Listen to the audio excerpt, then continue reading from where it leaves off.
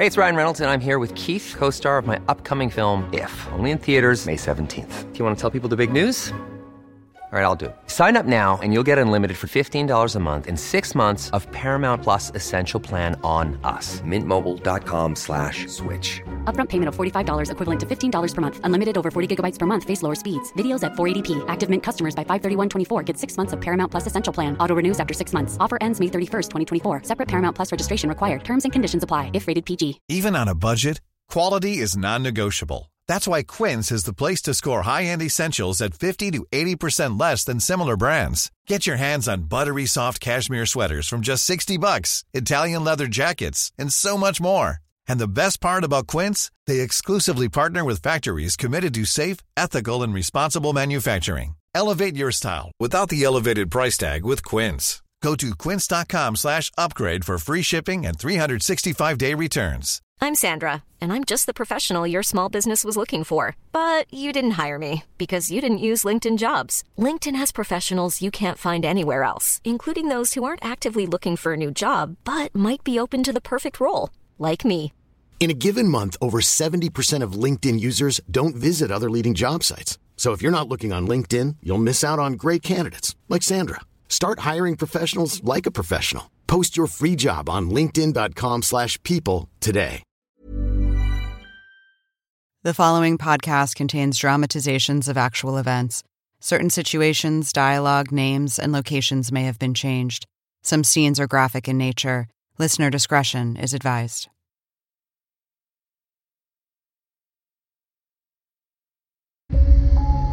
From the beginning, there was always something a bit odd about identical twins Robert and Stephen Spahalski. They committed crimes in competition with one another. The Spahalskis came up frequently. They were powerful young men. And as they grew, so did their disturbing behavior. It is like the Xerox of evil, like two halves of a lethal whole. And it would all end with a shocking twist. It's like the hair on the back of your neck stands up. I've never come across this before. They're not like you and I. They don't feel guilt. They don't think like that. There's us. The shocking story of the Spahalski twins begs the question, is evil born, or is it made?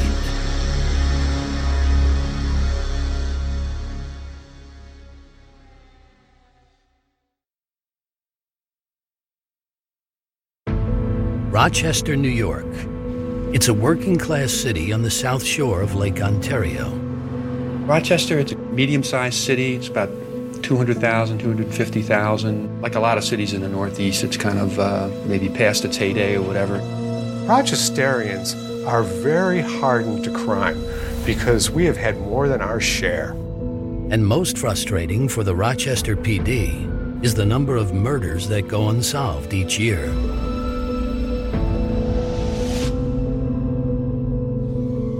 It bothers you. It's troublesome. It weighs heavy upon you. The victims' families that call you on a regular basis, do you have any new information on the case? Every detective dreams about putting an unsolved murder to rest. And one morning in November of 2005, that's exactly what happens for Detective Glenn Weather.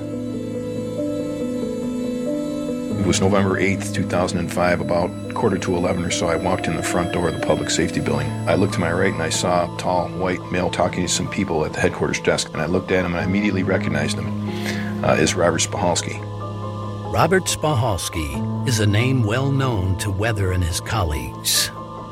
We knew that he was active with prostitutes. We knew he was an active drug user. We knew he had the tendency for violence. But none of Robert's previous crimes would prepare them for what they were about to hear. One of them motioned me over and said, "Hey, this guy just said that he killed somebody, and he put her in the basement of his house." It's a shocking admission, and Detective Weather knows he needs to quickly find backup. I was on call that day, and Glenn briefed me on what happened, and he said, "Listen, we have a homicide, but the guy is inside the building." I brought him upstairs to the 4th floor of the public safety building where I worked. And we actually placed him in one of our interview rooms. And it's a pretty small room. And Spahalski's a big guy. I mean, I just remember him being tall and very wiry.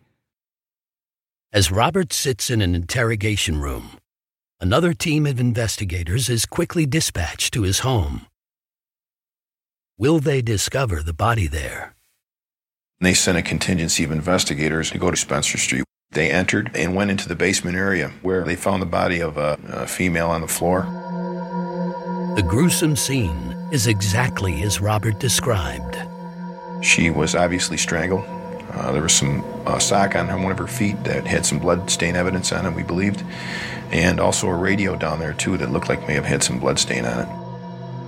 The victim is 54-year-old Vivian Irizarry. From behind the walls of a maximum security prison, Robert Spahalski remembers the murder and his victim like it was yesterday. I loved that woman. I knew her kids, her parents, grandfather. I had her kids stay at my house when they were in hard times. Vivian was Robert's friend and neighbor, and as they'd done many times before, the two got high. But this time, something goes horribly wrong. I don't remember picking a hammer up. The crack and the voices just overcomes you. I hit her in the head with a hammer. He hit her in the head about 4 times. And she fell down. And once she fell down, he just knew that she was hurt. She was brain dead. And she bled, and she bled, and she bled. And it's like I had to clean up an ocean of blood. And I tied a rope around her neck to stop her from breathing. And she died. To Robert, it's a mercy killing. And as his high comes crashing down, he becomes overwhelmed by the magnitude of what he's done.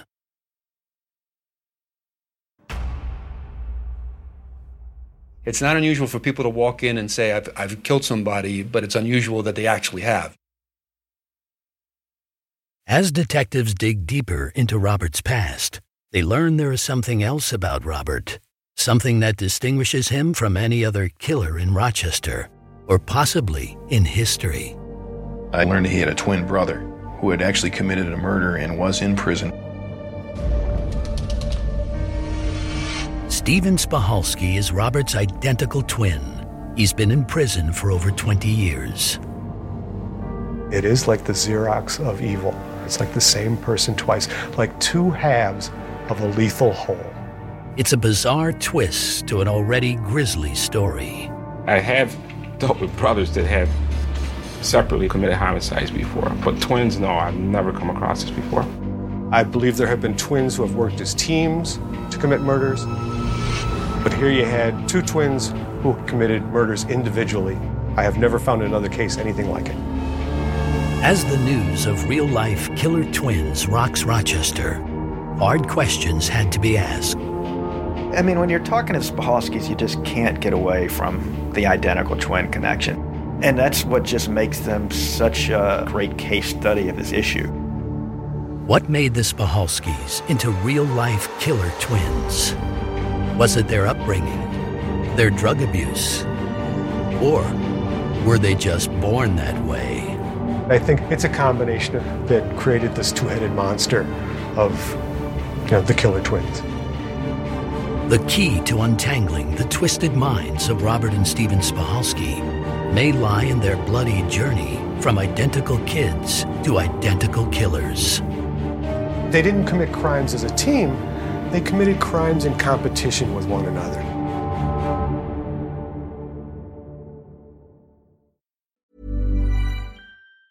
Hi, I'm Daniel, founder of Pretty Litter. Did you know cats tend to hide symptoms of sickness and pain? I learned this the hard way after losing my cat, Gingy. So I created Pretty Litter, a health monitoring litter that helps detect early signs of illness by changing colors, saving you money and potentially your cat's life. Pretty Litter is veterinarian developed, and it's the easiest way to keep tabs on your fur baby's health right at home. Go to prettylitter.com and use code ACAST for 20% off your first order and a free cat toy. Terms and conditions apply. See site for details. I'm Sandra, and I'm just the professional your small business was looking for. But you didn't hire me because you didn't use LinkedIn Jobs. LinkedIn has professionals you can't find anywhere else, including those who aren't actively looking for a new job, but might be open to the perfect role, like me. In a given month, over 70% of LinkedIn users don't visit other leading job sites. So if you're not looking on LinkedIn, you'll miss out on great candidates like Sandra. Start hiring professionals like a professional. Post your free job on linkedin.com/people today. Hey there, it's Michelle Norris. I'm host of a podcast called Your Mama's Kitchen. When I travel, I'm usually looking for a way to find a taste of home when I'm not at home. And one of the things I love to do when I am at home is entertain. And Airbnb allows me to do that. When I was in California recently, I rented a house that had a great kitchen. And when we were sitting around the table, we were all thinking, we're in someone else's house. Someone could be in all of our homes as well. If you have a home, but you're not always at home, you have an Airbnb. Your home might be worth more than you think. Find out how much at airbnb.com/host. Since 2013, Bombas has donated over 100 million socks, underwear, and T-shirts to those facing homelessness. If we counted those on air, this ad would last over 1,157 days. But if we counted the time it takes to make a donation possible, it would take just a few clicks. Because every time you make a purchase, Bombas donates an item to someone who needs it. Go to bombas.com/ACAST and use code ACAST for 20% off your first purchase. That's bombas.com/ACAST, code ACAST.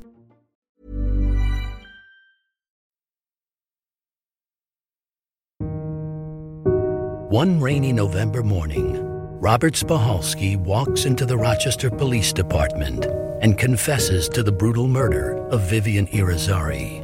In all my years of working homicide, this was the first time that someone has ever walked into our office and confessed. It was very unusual. But what makes him one of a kind is that he is one of a pair. He had a twin brother who had actually committed a murder and was in prison, which we thought was extremely unusual as well.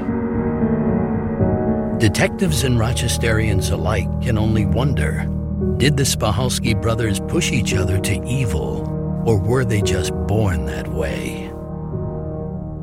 Stephen Spahalski was born 5 minutes before his identical twin brother Robert on December 12, 1954, in the town of Elmira, New York. Author Michael Benson has communicated with Robert for years. The Spahalskis had a wonderful childhood from any perspective. They grew up in a big family in a big farmhouse, land on both sides of the street. I have all good memories. I grew up on a 48-acre house, and we had a lot of room to play. We had a Chemung River there. We did a lot of fishing, did a lot of biking. Dad owned a dairy, and the Spahalskis had money. Everything was nice when they were kids. Beautiful, beautiful way to grow up in upstate New York. Just lovely. And from a young age, Robert and Stephen inspired fascination, like most identical twins. Me being a twin is magical. I think it was real cool. We used to trade places in school. I take his classes, he take mine. The Spahalski brothers kept to themselves in school, but their athletic abilities made them famous across Elmira. Spahalskis were exceptional athletes. At Elmira Free Academy, they were stars on the gymnastics and track team. There was talk of them getting college scholarships. It's a beautiful thing. Gymnastics is pretty beautiful. I specialized in ring and high bar and parallel bars. He specialized in side horse and tumbling. They're both these sort of lithe, muscular characters. Stephen, I think, had these dreams of actually going to the Olympics as a gymnast. And their athletic prowess naturally led these two boys into competition with one another. The twins started when they were teenagers, a game of one-upmanship. They would start daring and double-daring each other to do things. Like me and my twin, when we were growing up, we used to do handstands on top of bridges and do a pirouette and come down without falling 10, 20 stories off the building. You know what I mean? You make a mistake, you're dead. And from the start, there was one twin who stood apart from the other. Robert was always the dominant one. He seemed to have a harder edge. As they grew into teenagers, that edge became tinged with violence. Took a 12-gauge shotgun, put it up to his dad's favorite pig's head, and shot the hog's brains out.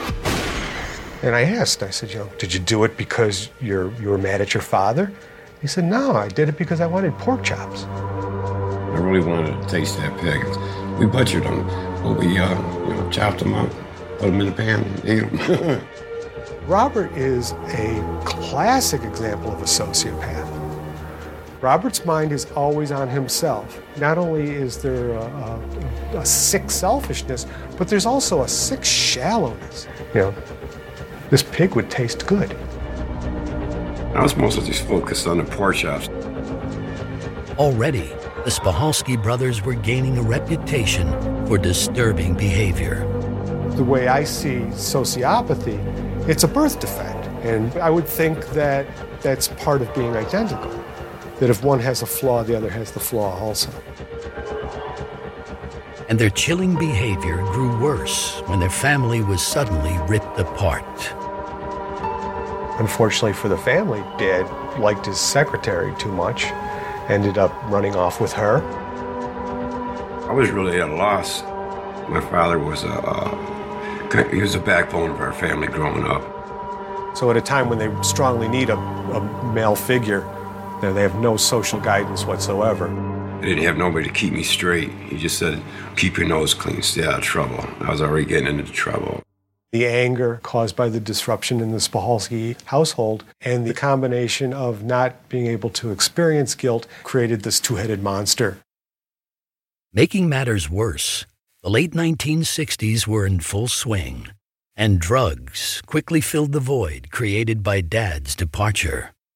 I was always into trouble. I was always my own worst enemy. I started doing drugs when I was 15. I asked Robert what sort of drugs he did when he was 15 years old, and he said, name it.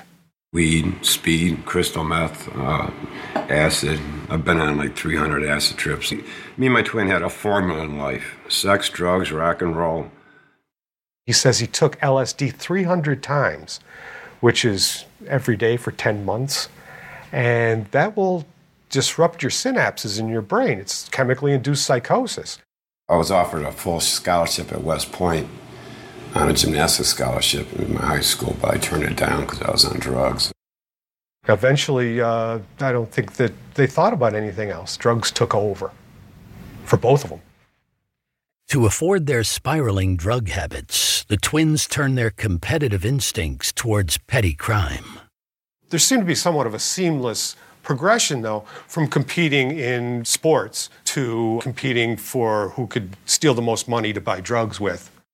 We used our gymnastics skills to do burglaries and stuff like that. They didn't commit crimes as a team. They committed crimes in competition with one another. I dare you to break into that house and steal some jewelry. I dare you to take that car and drive it home. We were competing to see who can get the better stuff. I always thought it was romantic in my own way to be a burglar. It leaves a smile on my face when I think of it. If any crime was committed in the Elmira area, the Spahalski brothers were always the first suspects. The Spahalskis came up frequently. They were a couple of young guys that were easily identifiable. They were both gymnasts, and again, they were 6'2", 175 each, chiseled, right down from the shoulders, right down to real thin waist, and powerful young men, and that was always a concern. We just tried to get into places, be sneaky, be that silent one in the night. Who did that? I mean, we were focused like that, and it was just a game. Identical twins are pretty rare to begin with, and they present for law enforcement some unusual problems. For one thing, eyewitnesses can never be sure which twin they saw do something, and while they will have varying fingerprints, they share the same DNA. They also will tend to think and act alike in the same situation. And it was Robert who inspired the most fear. Always a loose cannon as a child, he had become something much more menacing. Between the two brothers, Robert was the one who seemed to show a greater criminal proclivity, the one that people pictured as the young thug, the young criminal, the one who was likely to spend his life in prison. Just kind of a scary guy. And the Elmira police suspected the Spahalski twins had zeroed in on one group in particular. The Spahalski twins are predators, and they're out hunting. And when they see a vulnerable target, that's where they're most likely to strike. And at that time, the most vulnerable people in Elmira were gay men who were forced to go underground for gay sex.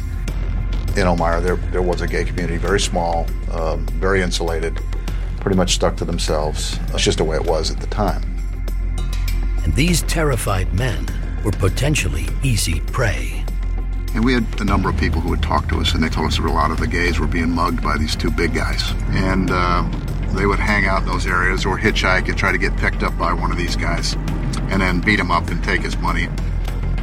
The Spahalskis would stop at nothing to make a quick buck to support their escalating drug use. And it would soon take a dark turn. It was a community that had not seen a crime for years, and this one was particularly savage. The dangerous competition between Robert and Stephen will culminate in the most vicious crime to hit Elmira in over 40 years.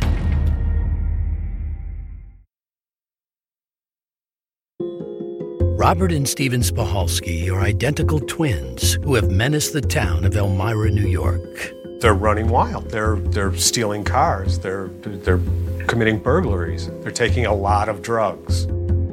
As the twins continued their heavy drug use, they competed to see who could commit the bigger crime. And their competition is about to get deadly. Ronald Ripley is a popular member of the Elmira community.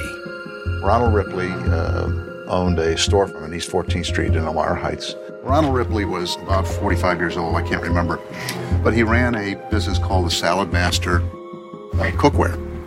And it had a storefront very similar to this one, and he sold high-end cooking equipment, pots and pans, cooking utensils, and this sort of stuff.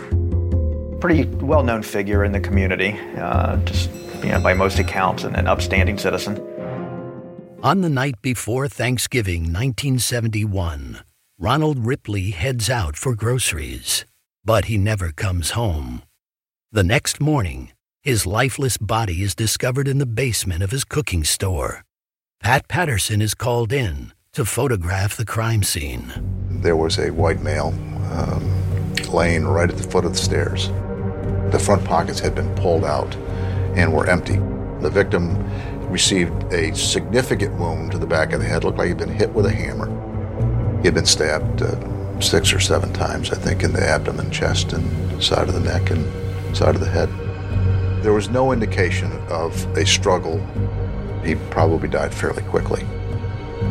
Initial speculation is that this is a simple robbery gone horribly wrong. We were kind of thinking at the time that he may have come in and stumbled onto a burglar, had a confrontation, and was assaulted and murdered. But the manner of death suggests something far more sinister.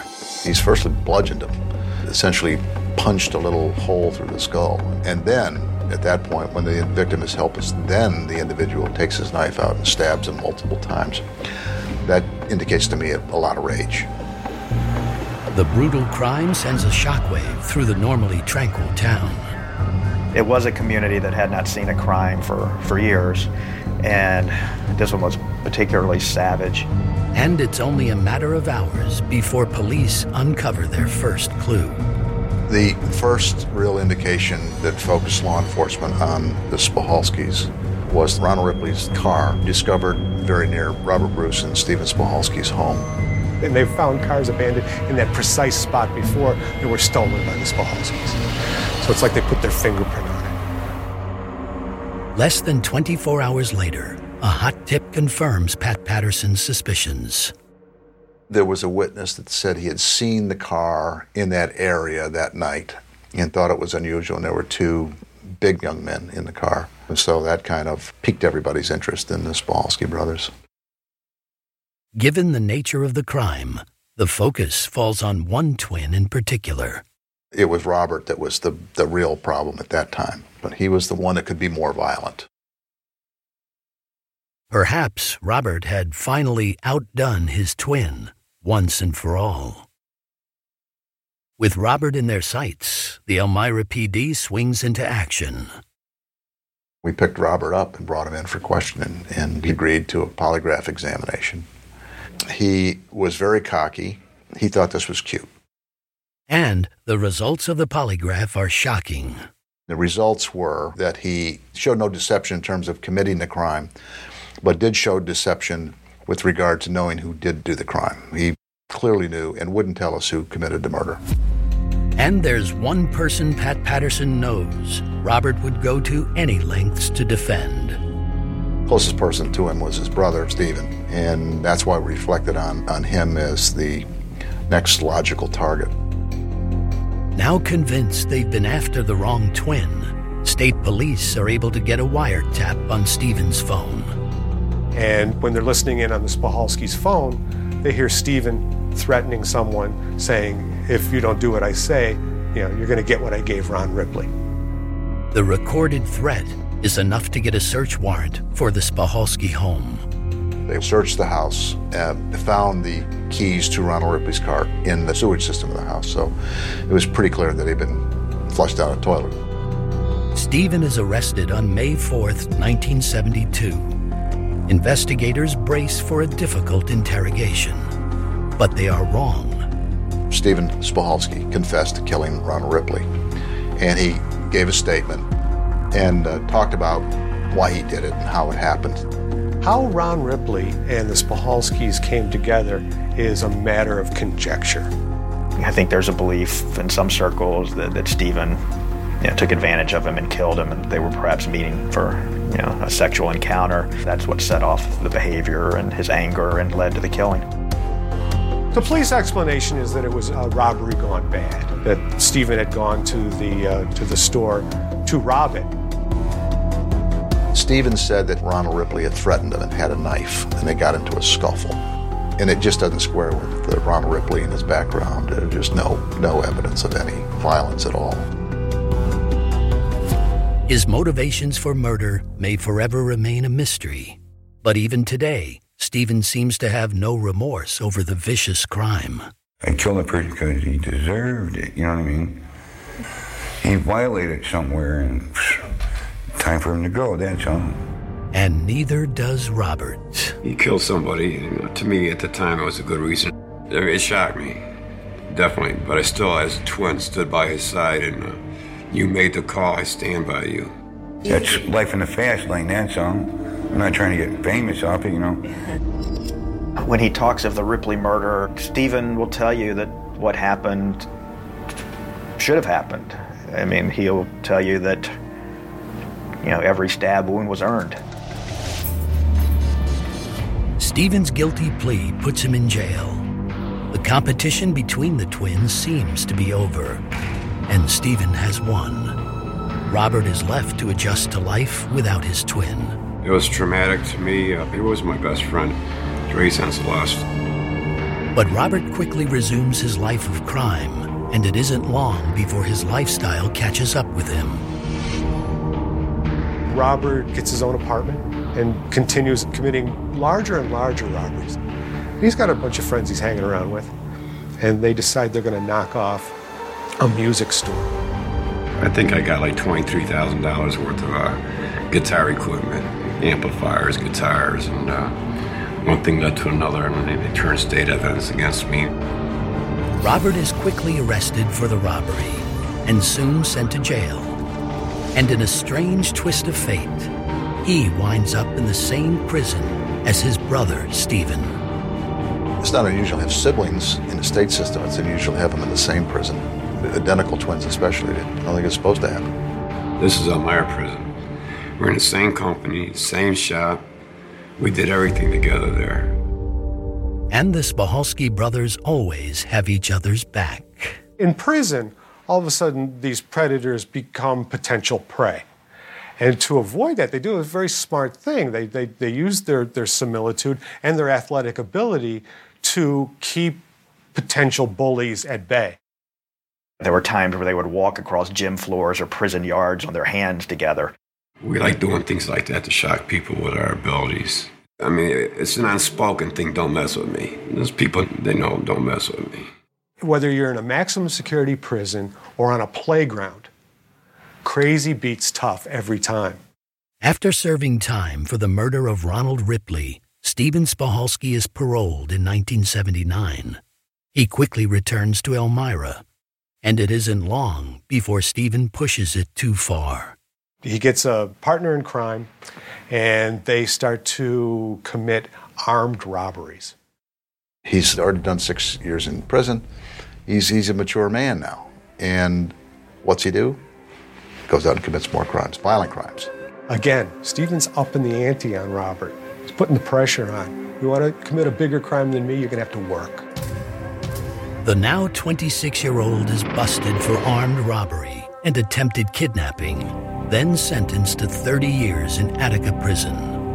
Robert is soon paroled and picks up where Stephen left off.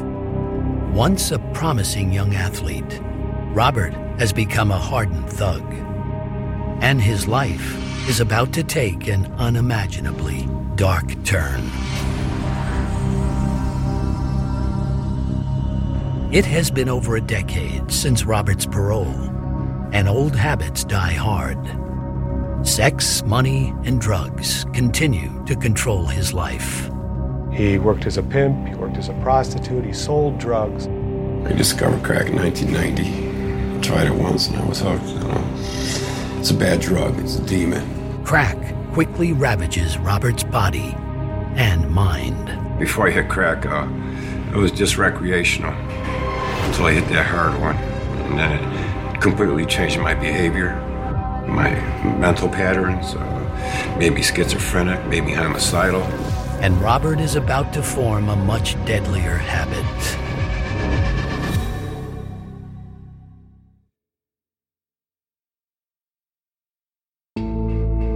On November 8th, 2005, Robert Spahalski walks into a Rochester police station and does the unthinkable.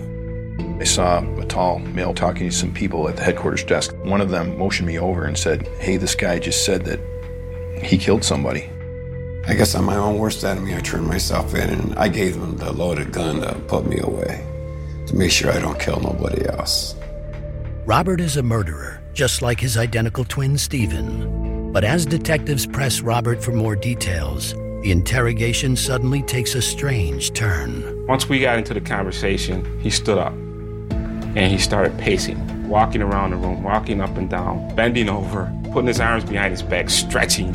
And he just kept saying, "I just want to get this one off my chest now. I want to tell you guys what happened." Robert drops a bombshell.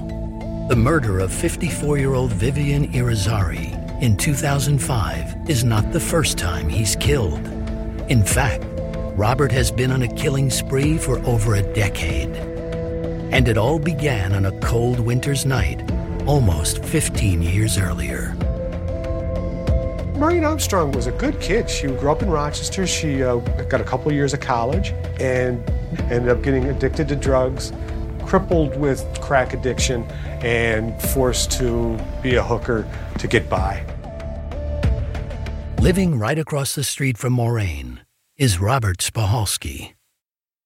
They knew each other because they were both in the sex industry, and they were neighbors. And it was a cold night, and he said, "Can I come over? I'll bring some crack and we'll smoke."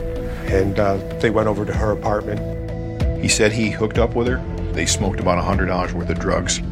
He said that she demanded money from him and said to her, "Hey, we just smoked $100 worth of my drugs. I'm not going to give you any money." He said that she got loud, she got up in his face, they started to fight, and he started to strangle her, and he grabbed a hair straightening iron and grabbed the electrical cord on that, wrapped around her neck. It's a lot of work to kill somebody. It's not like the movies where they're instantly dead. It takes a minute. And minutes later, Maureen is gone. It brings Robert even, I think. Now they've both killed. And Robert has known for a long time that he enjoys killing, right from the time he shot the pig. All of these clues that we had when he was younger, that he kills for pleasure, it's all true. And now that he's done it, he's going to keep doing it. Tony Campione is one of the first to arrive at the crime scene the next morning. There was several neighbors at that point had gathered, and that's when I first noticed this individual who I approached, and I asked him what his name was, and he said, Robert Spahalski. Something about Robert rubs Detective Campione the wrong way. It was just a gut feeling, so I went back to my office and ran a criminal history check on him. and he had been involved in several different things. Digging in a little bit further, I found out he had a twin brother doing state time. I couldn't say 100%, that I knew he did it, but it's like the hair on the back of your neck stands up when you get involved in something like this. There's just too many coincidences. But for the time being, Robert has gotten away with it. And he is just getting started. That first one's the toughest one, and then after that, it snowballs. Some people, they get that taste of blood, and that becomes a high, that becomes an addiction. I was out of control. My mind was sick. My mind was very sick, serial killer sick. Meanwhile, 50 miles away in Attica Prison, Stephen is undergoing an unusual transformation. While Robert is out, Stephen is in prison doing his 30-year stint, and his personality is changing. He's discovering his feminine side. Stephen was going through this sort of metamorphosis where he was deciding that he would prefer to be a woman. He would find ways to sort of take available products in prison and perhaps, craft some eyeshadow and perhaps some rouge and things like that. I don't think anybody wanted to cross him still. I think he still knew that if you crossed Stephen, you were in for a fight. Whether man or woman, Stephen and his deeds always weigh heavily on Robert's mind. Robert's mind is always on himself. And even when his mind is on Stephen, it's just part of himself. Stephen's an extension of him. It's like your other half. I mean, you just wonder what he's thinking about your actions or something like that. It's hard to explain. To compete with his brother is to compete with himself. There is not the differentiation between me and you as you would think there would be. They don't think like that. There's us. And it isn't long before Robert kills again. Rochester is in the grip of a heat wave. Robert and his new girlfriend Adrienne Berger decide to stay cool by staying inside. Adrienne Berger was a good friend of mine. She was a neighbor. She only lived a block away. I was with her one night. It was a warm night. We were going to have sex that night. Adrienne worked in a factory in the Rochester area. Robert was kind of living off of her. Robert said that they started fooling around, started having sex. Something came over him, and he started strangling her. No reason. I looked completely lost control. I ended up strangling her. The body is discovered a few days later when the unmistakable smell of death wafts over the neighborhood. It was very hot for Rochester in the 90s and close to 100 during this stretch. And eventually people outside the house started smelling this really bad odor and could see flies swarming inside the house. Once again, Tony Campione is called to the scene. Me and my partner get called to a house on Emerson Street. She had been in that apartment for some time. They could not get a cause of death due to the extensive decomposition at that point, but it was ruled suspicious. Detectives soon learn Adrienne Berger had a boyfriend named Robert Spahalski. So I'm like, is this coincidence or what? Spotted him on the street, picked him up, brought him in, began to talk to him about the Adrienne Berger case. And again, he was like, screw you, I don't want to talk to you. I want a lawyer. But the badly decomposed body makes it impossible to conclusively rule Adrienne Berger's death a homicide. Evidentiary-wise, there's still nothing to pin him on. Now, with 2 deaths to his credit, Robert has finally outdone his twin brother, Stephen. He's bragging to his brother, his twin, saying, look at this, look what I'm doing. But it's not like a normal sibling rivalry. It's weirder than that. There's almost a self-loathing going on that the two of them are engaging in together. They together are the self. And perhaps only Stephen will understand the madness behind what Robert does next. Charles Grundy's 40-year-old, lifelong Rochesterian, beloved by many, had a nice life going, but also was bisexual and was seeking out gay sex in bars in Rochester. And unfortunately for him, one of the fellows he met at a bar was Robert Bruce Spahalski. I'm bisexual. I mean, I've had bisexual experiences, but sexually, I'm open to certain heights. Charles has sought out Robert for sex before. They went out to his house and they had oral sex with each other. They started arguing. They started shoving each other, and at one point, Robert, he picked up a hammer and hit this guy over the head like 3 or 4 times. He caught me at the wrong day. It's an act that echoes Stephen's murder of Ronald Ripley almost 20 years earlier. If you look at the wounds suffered by Ron Ripley and Charles Grandy, they're exactly the same. They are identical. But unlike his brother, Robert knows how to cover his tracks. He turned the heat up in the apartment to speed up the rate of decomposition so the police wouldn't actually know how long the body had been there. And once again, police are unable to conclusively tie Robert to the crime scene. It's just ingrained into me. Don't leave evidence behind. You know, clean up after yourself. Cover your tracks. He kept his mouth shut. If you're going to be a successful criminal, you keep your mouth shut, and he did. There's nothing more detectives can do. Robert's 3 innocent victims are placed on Rochester's list of unsolved homicides. And that's the way it was.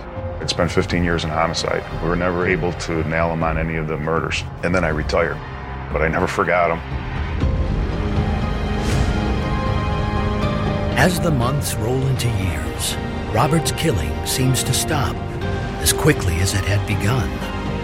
But it's only a matter of time before this evil twin kills again.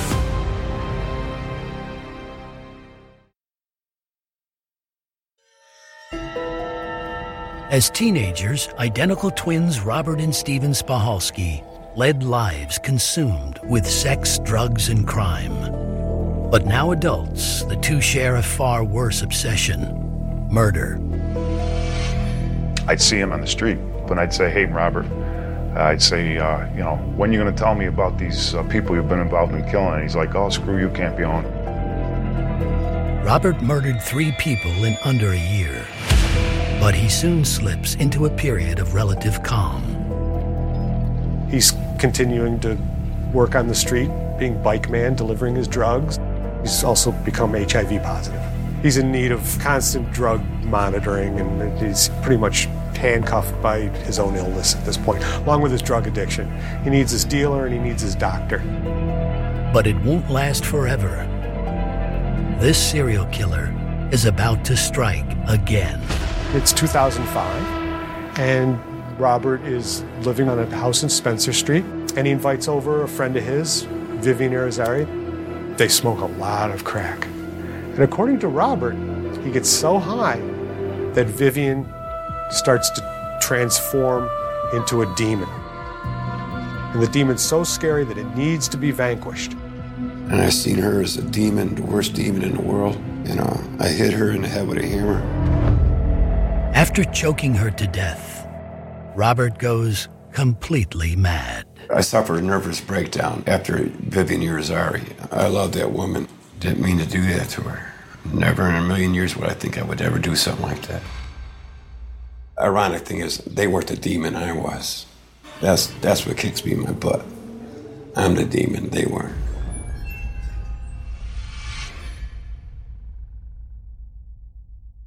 That morning, I bought 2 $20 bags of crack.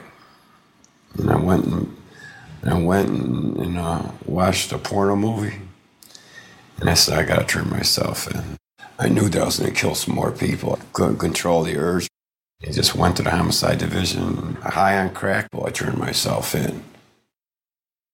Robert confesses not just to the murder of Vivian Irizarry, but he admits to killing Maureen Armstrong, Adrian Berger, and Charles Grandy as well. So I never thought that this guy was going to tell us what he told us. Listening to somebody confess to a murder over and over and over, it was unbelievable.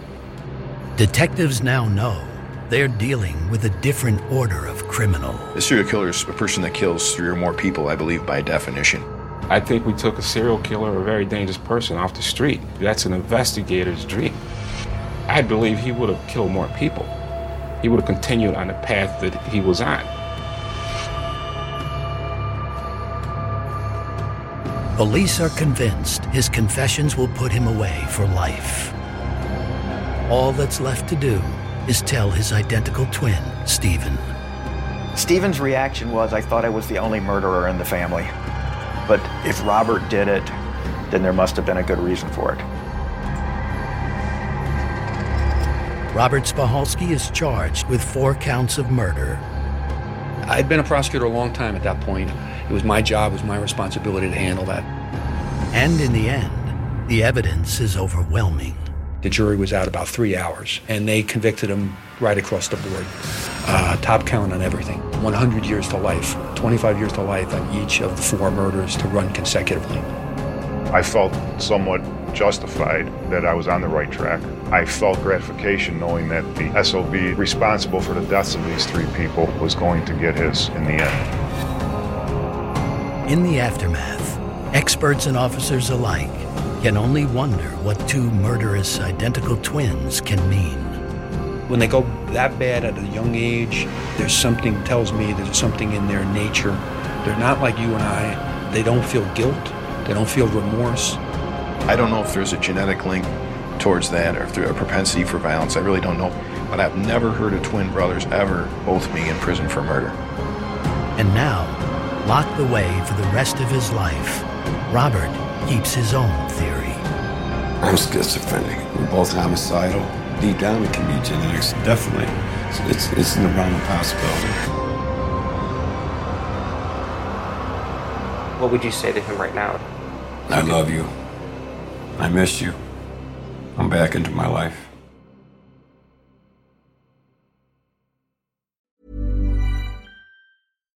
Hi, I'm Daniel, founder of Pretty Litter. Cats and cat owners deserve better than any old-fashioned litter. That's why I teamed up with scientists and veterinarians to create Pretty Litter. Its innovative crystal formula has superior odor control and weighs up to 80% less than clay litter. Pretty Litter even monitors health by changing colors to help detect early signs of potential illness. It's the world's smartest kitty litter.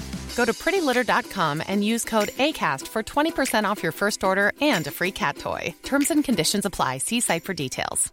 Hey, it's Paige DeSorbo from Giggly Squad. High quality fashion without the price tag. Say hello to Quince. I'm snagging high-end essentials like cozy cashmere sweaters, sleek leather jackets, fine jewelry, and so much more. With Quince being 50 to 80% less than similar brands. And they partner with factories that prioritize safe, ethical, and responsible manufacturing. I love that. Luxury quality within reach. Go to quince.com/style to get free shipping and 365-day returns on your next order. Quince.com/style.